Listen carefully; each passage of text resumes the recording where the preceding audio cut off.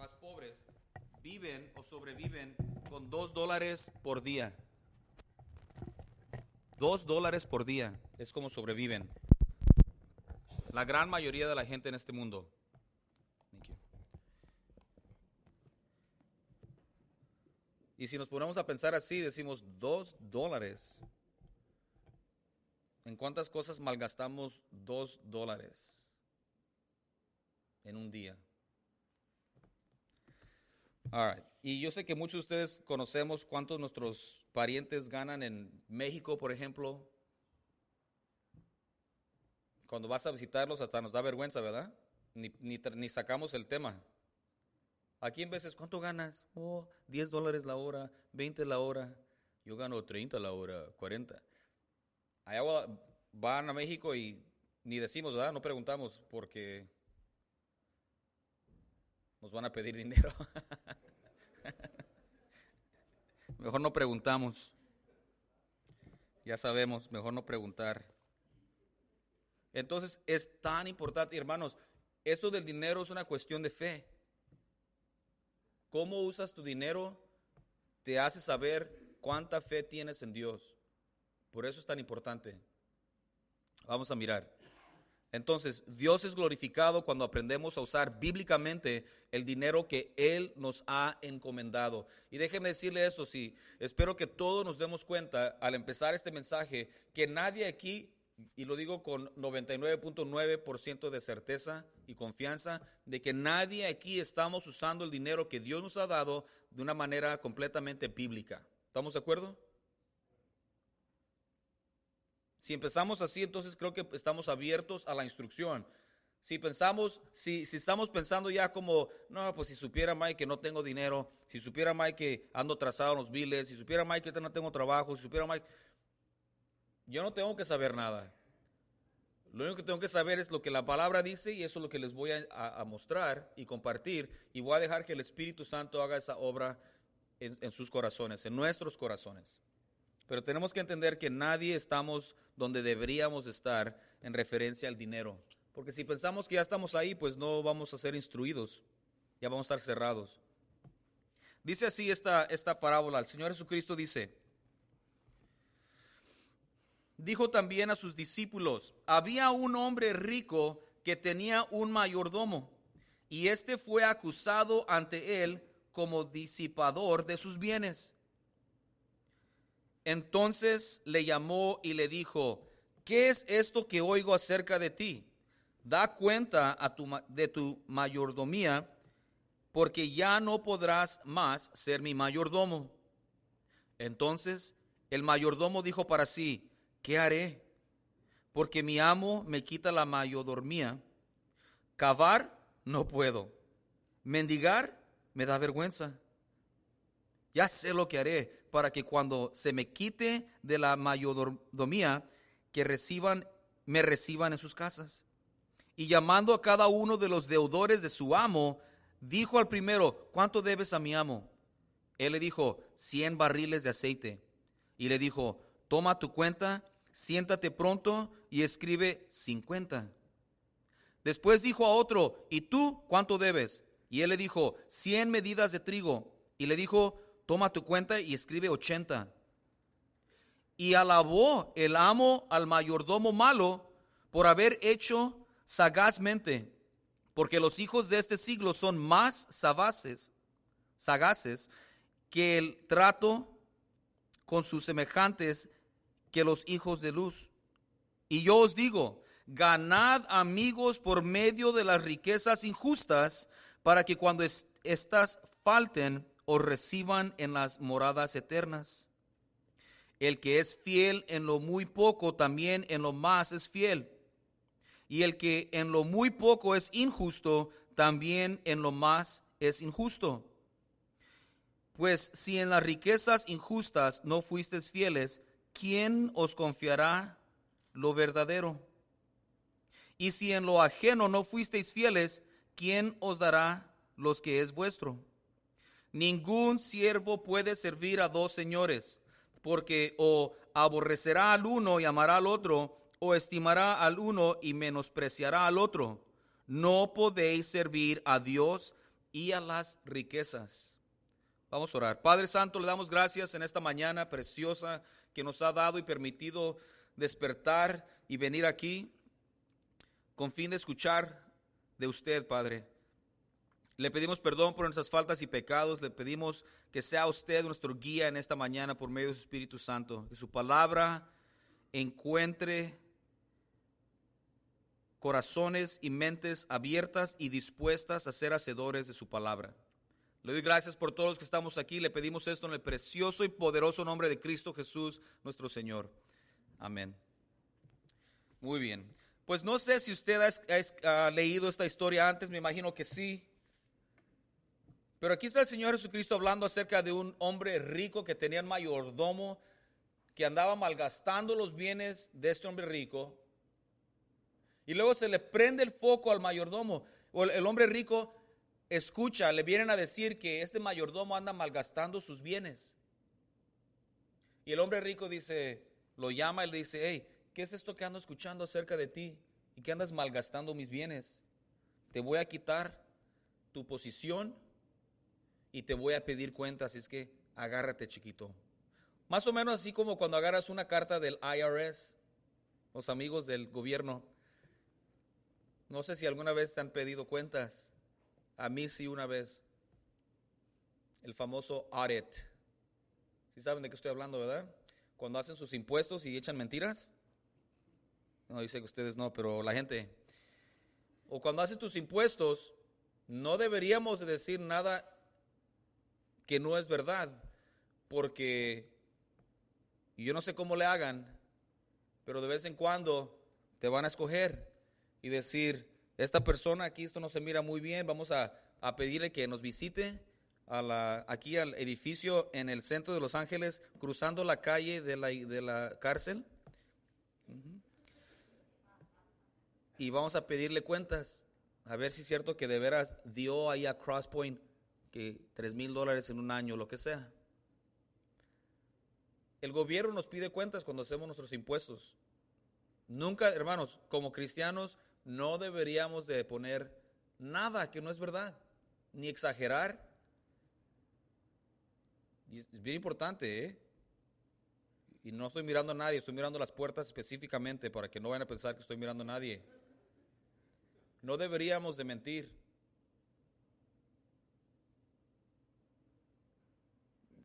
Creo que no tengo que decir más que eso. No deberíamos de mentir, ni en el trabajo, ni en el gobierno, ni nada de que acabo que el presidente tiene mucho, nada.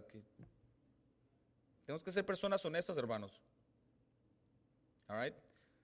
Nomás porque le mandas $10 a tu sobrino en México, no tienes que ponerlo ahí como dependiente de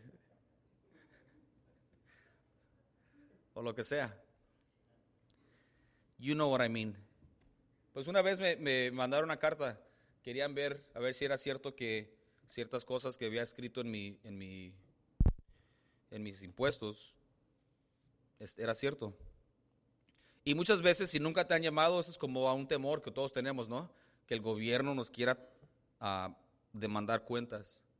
Pues gracias a Dios, lo que nos pedían lo teníamos, fuimos, una señora muy amable, y nada, no pasó nada. Dimos cuenta de lo que más dijeron, pues aquí escribiste que tanto dinero para aquello, puedes mostrarlo, comprobarlo. Sí, aquí está la chequera, aquí están los comprobantes. Oh, perfecto, gracias, bye. Okay. Pero ¿qué tal si hubiera mentido?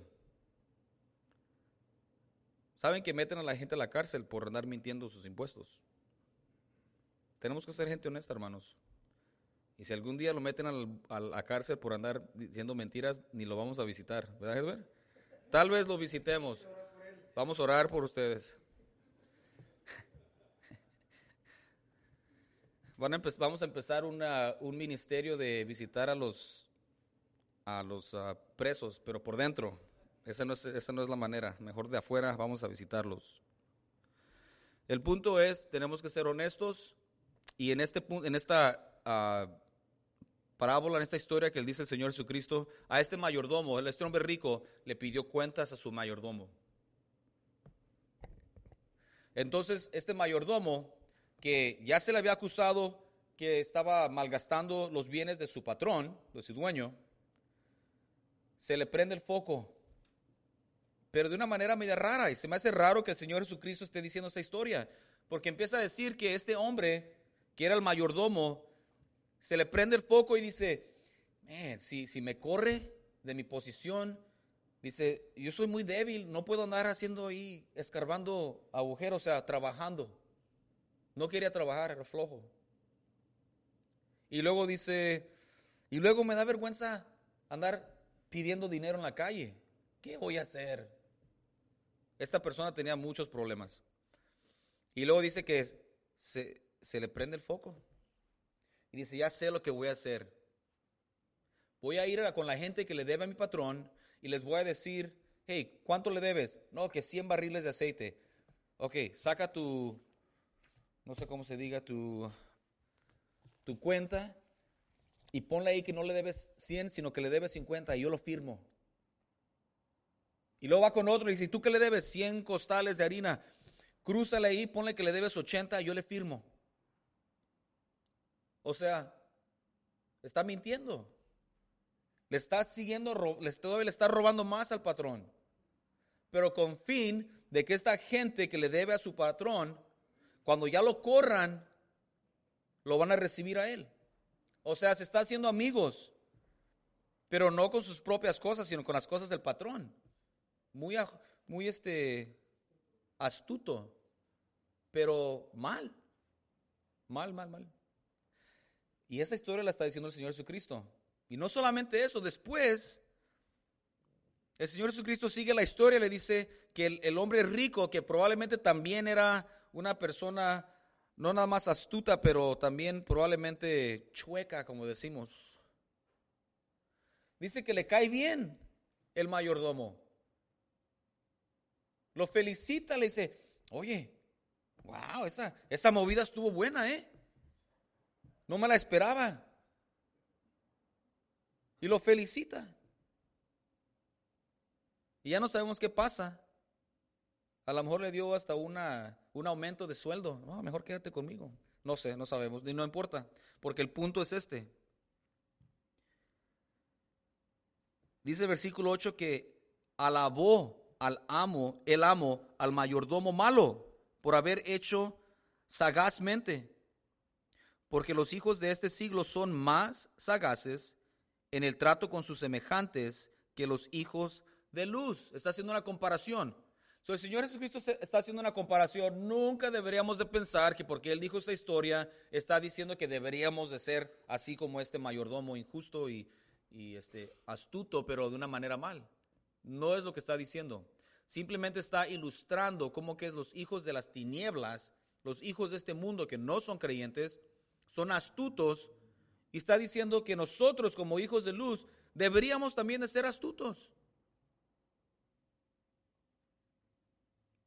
Dice el Señor Jesucristo en otra porción, astutos como ¿qué? Como serpientes, pero dóciles como palomas. Dios quiere que seamos astutos, y en este caso está hablando acerca del dinero y cómo es que nosotros como hijos de luz deberíamos usar estas riquezas o el dinero material. ¿Para qué? Aquí nos dice, y yo os digo, versículo 9, ganad amigos por medio de las riquezas injustas.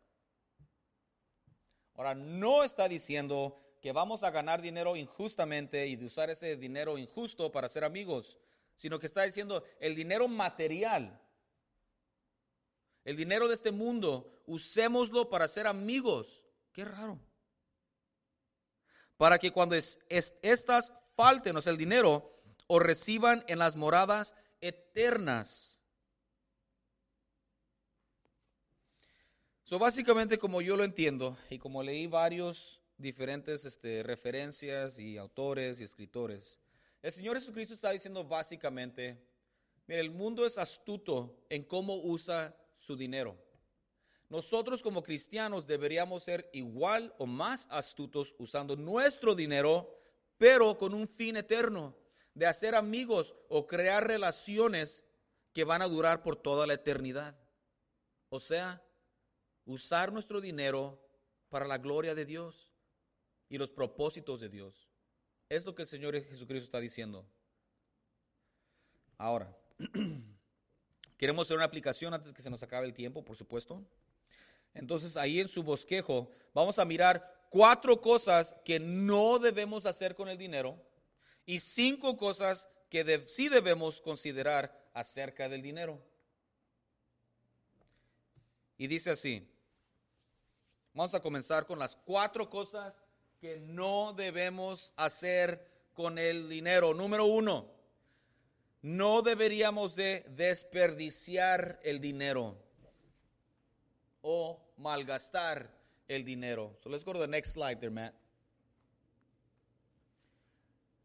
No deberíamos de desperdiciar o malgastar el dinero. Y dice ahí en el versículo 2 que entonces le llamó y le dijo, ¿qué es esto que oigo acerca de ti? Da cuenta de tu mayordomía, porque ya no podrás más ser mayordomo. O sea que escuchó que estaba malgastando el dinero, no lo estaba usando bien, o estaba aprovechando del dinero que le pertenecía al amo. Entonces en esta historia nos ilustra y nos da una enseñanza universal acerca del dinero, que como hijos de Dios no deberíamos de desperdiciar el dinero. Ahora, fácil dicho, ¿verdad? ¿Qué significa desperdiciar el dinero? Porque por algunos de nosotros le llamamos una buena inversión.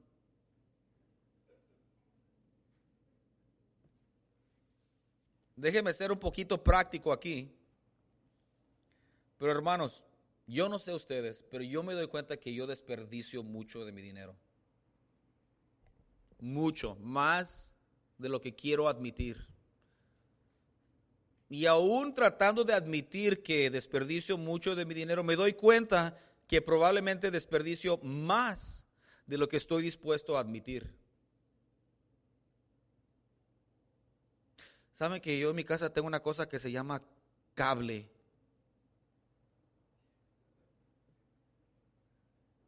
¿Sabe qué me ayuda a hacer? Me ayuda a desperdiciar más tiempo. Y me ayuda a desperdiciar mi tiempo y me cobran para desperdiciar mi tiempo. Yo pago para que me ayuden a desperdiciar mi tiempo. ¿Qué les parece eso? Y no es poquito. O empezó poquito y luego cada mes ¿Sí saben qué estoy diciendo, verdad? Y luego yo sé que tampoco ustedes hacen esto, pero de vez en cuando nos gusta salir a comer.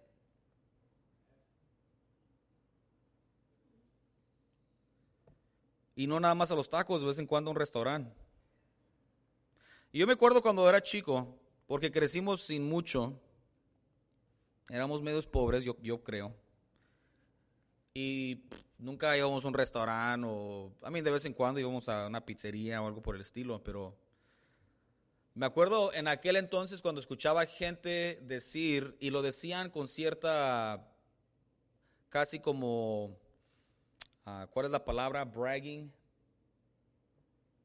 Por favor, hermanos, ¿no saben español o qué? Bragging. Con cierta arrogancia o le decían, sí, que fuimos a un restaurante y ahí, ¿sabes qué? Cuesta $30 el plato. Yo decía, ¿$30 un platillo? ¿Qué te dan de comer? ¿Un bistec de oro o qué? Pero ahora, yo no sé cómo y no sé cuándo, pero tal vez suceda un aniversario o un cumpleaños, vamos y ya no se me hace mucho gastar $30 en un platillo. ¿Qué pasó? Por eso digo, mucha gente va a decir, es un desperdicio, si comes frijoles y arroz te cuesta como 50 centavos. Y otra gente dice, sí, pero es una inversión en mi cuerpo y pasamos un buen tiempo.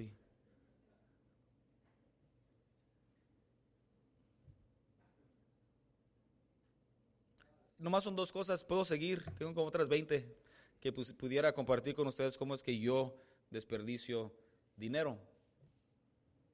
Y si nos ponemos a pensar, ¿qué podríamos hacer con ese dinero? ¿Cómo podríamos usarlo para la gloria de Dios? No para nuestra propia gloria. Y no estoy diciendo que no vayan a un restaurante. No estoy diciendo que no pueden gozar de su dinero o del fruto de su trabajo. No estoy diciendo eso. Nada más estoy diciendo tenemos que realmente considerar cómo es que estamos usando nuestro dinero, que el dinero que Dios nos ha encomendado. No deberíamos de desperdiciarlo. Número 2. Tampoco deberíamos de amarlo ni vivir por él. Número 2, en la siguiente pantalla. Dice, no amarlo ni vivir por él. Y el versículo que pusimos ahí fue 1 Timoteo 6:10. Creo que la mayoría lo conocemos. Dice, porque raíz de todos los males es el amor al dinero, el cual, codiciando algunos, se extraviaron de la fe y fueron traspasados de muchos dolores. ¿Sabe el problema con ese versículo? Que todos estamos de acuerdo, obviamente es la palabra de Dios, el amor al dinero. Y decimos, porque muchas veces gente dice, tú sabes, la Biblia dice que el dinero es la raíz de todo el mundo y todos brincamos. No. Dice el amor al dinero. Como que si nosotros no amáramos el dinero. Y me permiten decir que todos aquí amamos el dinero.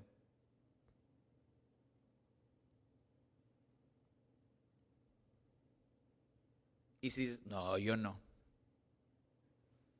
Podemos platicar después. Todos amamos la idea de lo que el dinero puede hacer por nosotros, hermanos. A todos preferimos tener un poquito de dinero en la cuenta del banco que no tener dinero. Y todos podríamos probablemente, si son como yo, dar mucho más a las cosas de Dios de lo que hacemos. Pero ¿por qué no lo hacemos? Yo diría, en algún nivel, es por amor al dinero. All right. No deberíamos amar el dinero ni vivir por él. Y el problema con esto es de que muchos de nosotros inmediatamente decimos, no, yo no amo el dinero.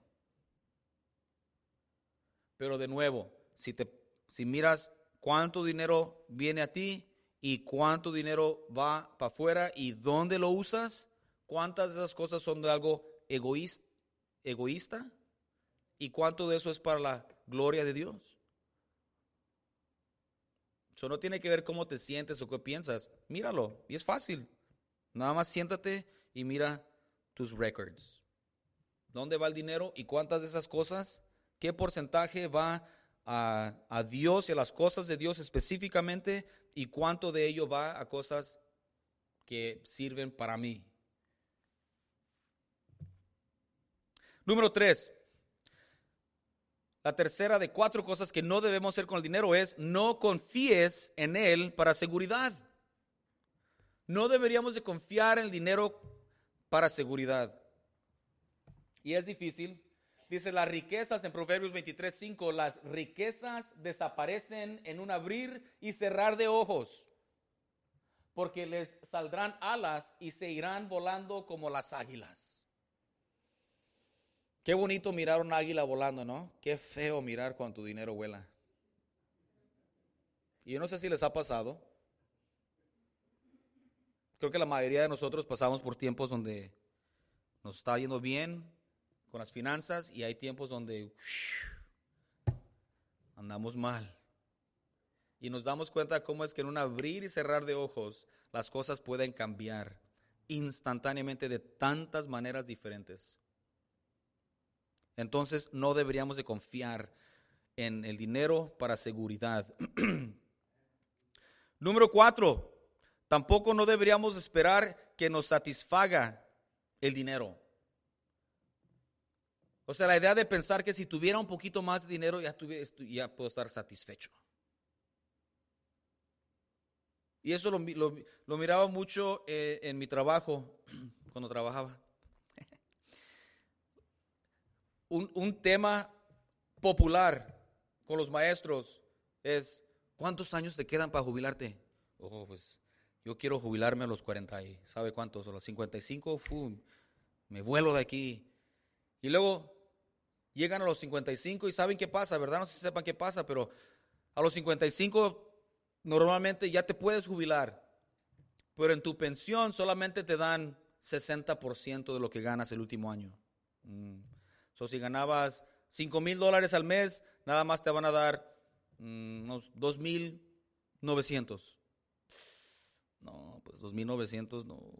¿Y saben qué hace la mayoría de la gente?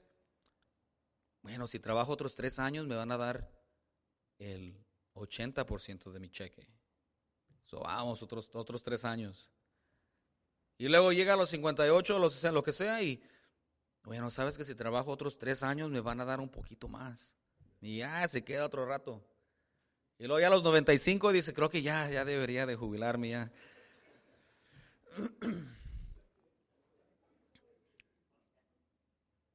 Porque pensamos que nos va a satisfacer el dinero. Pues conocí una persona, su meta en su vida era tener $1,000,000 en el banco.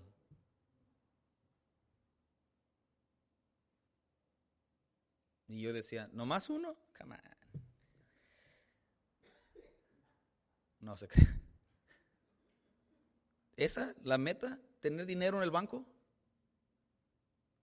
¿Trabajar un poquito más? Oh, yo sé que, clásico, yo sé que mis hijos me ocupan, pero lo estoy haciendo por ellos. No es cierto, lo está haciendo por ti.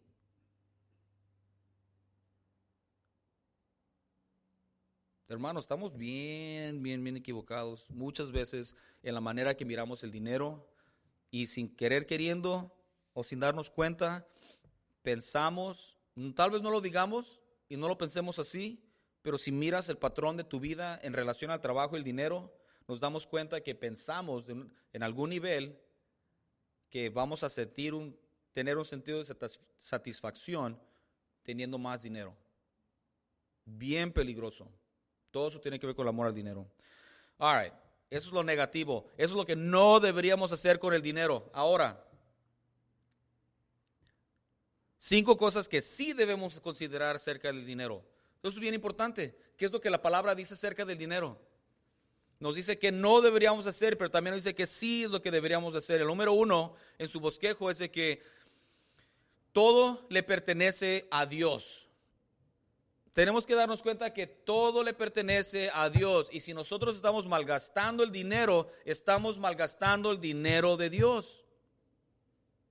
Así como ese mayordomo que el hombre rico lo iba a correr por malgastar el dinero que no le pertenecía al mayordomo. Nada nos pertenece a nosotros. Todo lo que tenemos lo tenemos solamente porque Dios, permite que lo tengamos. Y todo es de Él. Las fuerzas para trabajar no las da Él. La salud para trabajar. Las oportunidades para trabajar. No tenemos absolutamente nada que no hemos recibido de Dios. Todo le pertenece a Él. Dice aquí en Salmo 24:1, la tierra es del Señor y todo lo que hay en ella. ¿Y qué quiere decir todo? Todo, hermano. Tú estás en el mundo, le perteneces a Dios y todo lo que tú tienes le pertenece a Él también. El mundo y todos sus habitantes le pertenecen. Todo.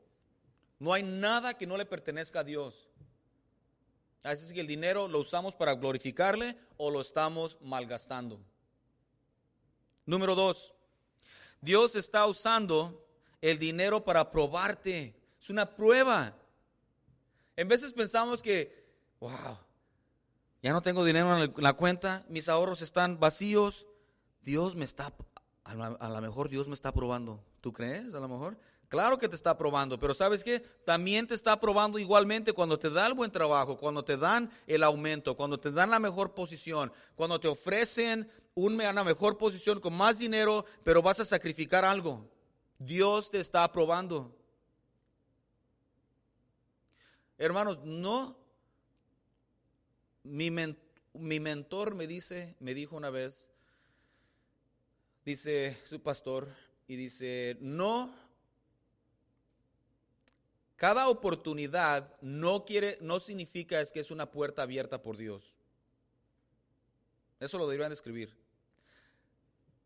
Una oportunidad no significa automáticamente que es una puerta abierta por Dios. Mira, mi patrón me dijo que le gusta cómo trabajo y me quiere mandar a ¿sabe dónde?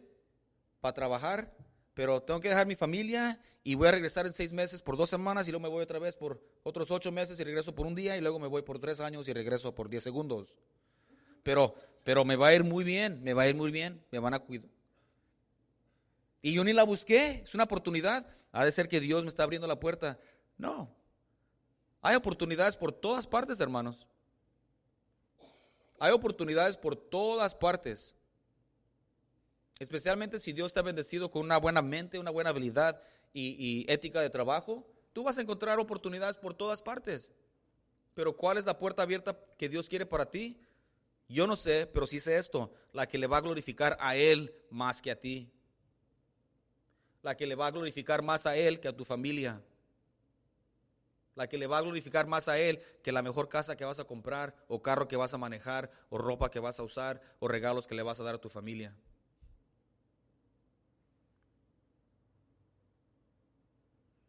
Dios está usando el dinero para probarte. En Mateo 6, 19 al 21 dice, no.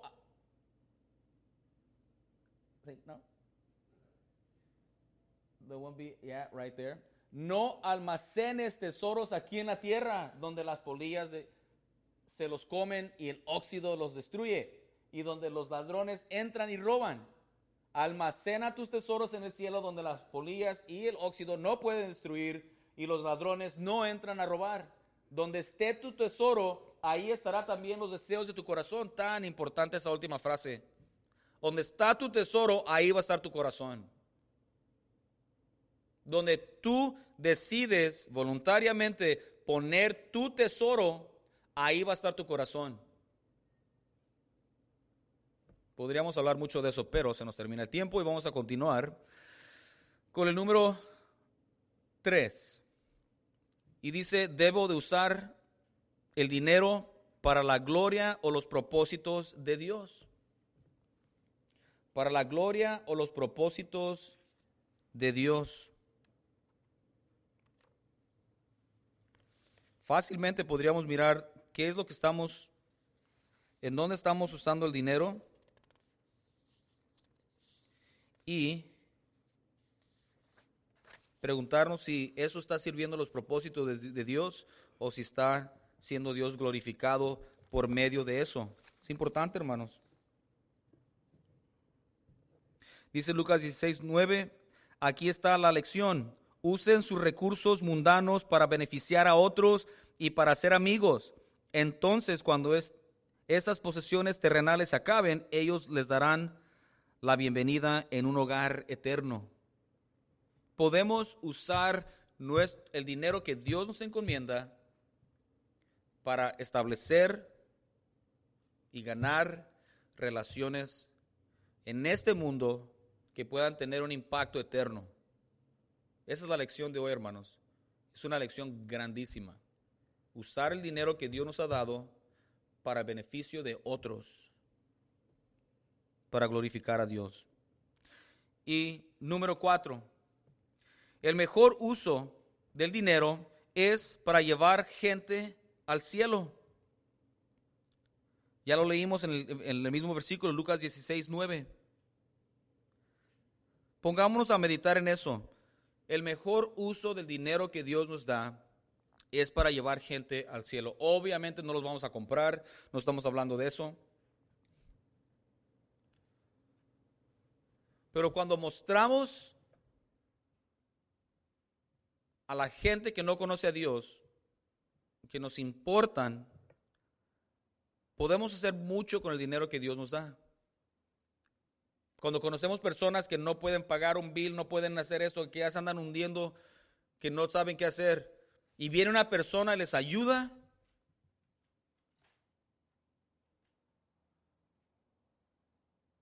el agradecimiento que esa persona va a tener hacia ti te va a dar una oportunidad muy específica y especial para compartir el amor de Dios con ellos. ¿Quién anda dando dinero? Me acuerdo una vez que empecé a trabajar fuimos a comer con unos compañeros de trabajo y no sé por qué, pero yo pagué. Y uno de mis amigos se quedó se me hizo tan raro, porque yo estaba acostumbrado a que mucha gente creciendo pagaban por mí. Pues no tenía dinero, pagaban por mí. Si me llevaban a un lugar, pagaban por mí. Entonces pagué por él y se le hizo la cosa tan rara. O sea, se me hizo bien exagerado y raro cómo reaccionó por el simple hecho de que pagué por su comida. Y le impactó, y eso era algo pequeño. Pero si has tenido la oportunidad de ayudar a una persona y poder decirle, ¿sabes qué? Te voy a ayudar sin compromiso. La gente no entiende eso. Bueno, sí lo entiende, pero es difícil comprender que alguien esté dispuesto, especialmente si no lo conoces, especialmente si no es tu mejor amigo o tu compadre o comadre, hacer algo por una persona así causa un impacto tremendo. Número 5, para terminar. La quinta cosa que debemos considerar acerca del dinero es esto. Un día daremos cuenta a Dios. En Romanos 14:12 dice, de manera que cada uno de nosotros dará a Dios cuenta de sí. De cada palabra que salió de nuestra boca, cada acción que hicimos y cada dólar o peso o lo que tengan en su país. Todo el dinero que Él nos dio y nos encomendó, vamos a dar cuentas de qué hicimos con Él. Y si ya sabes que te va a dar vergüenza,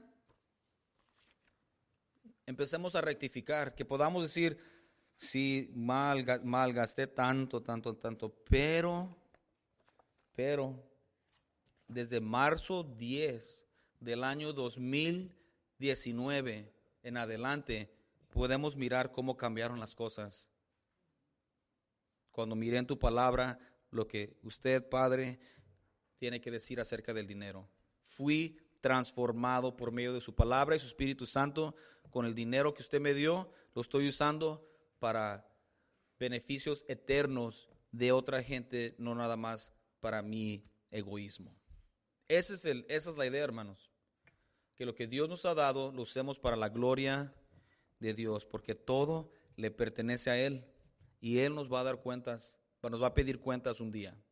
Que podamos entrar a su presencia y nos pueda decir, hey, bien hecho. Yo sé que no te di mucho, pero era para tu propia protección, pero con lo que sí te di, hiciste un buen trabajo. Good job. Que podamos escuchar eso de Dios cuando entremos a su presencia y tengamos que darle cuentas de todo. Vamos a orar. Padre Santo, le damos gracias por este día y por este mensaje, por su palabra. Ayúdenos a tener una perspectiva diferente y mejor, una perspectiva espiritual acerca del dinero que usted nos ha encomendado. Sea mucho, sea poco, que los recursos que usted nos ha dado los usemos para su honra y gloria, Padre. Se lo pedimos en el nombre de Cristo Jesús, nuestro bendito Salvador. Amén. Estamos despedidos, hermanos. Dios los bendiga.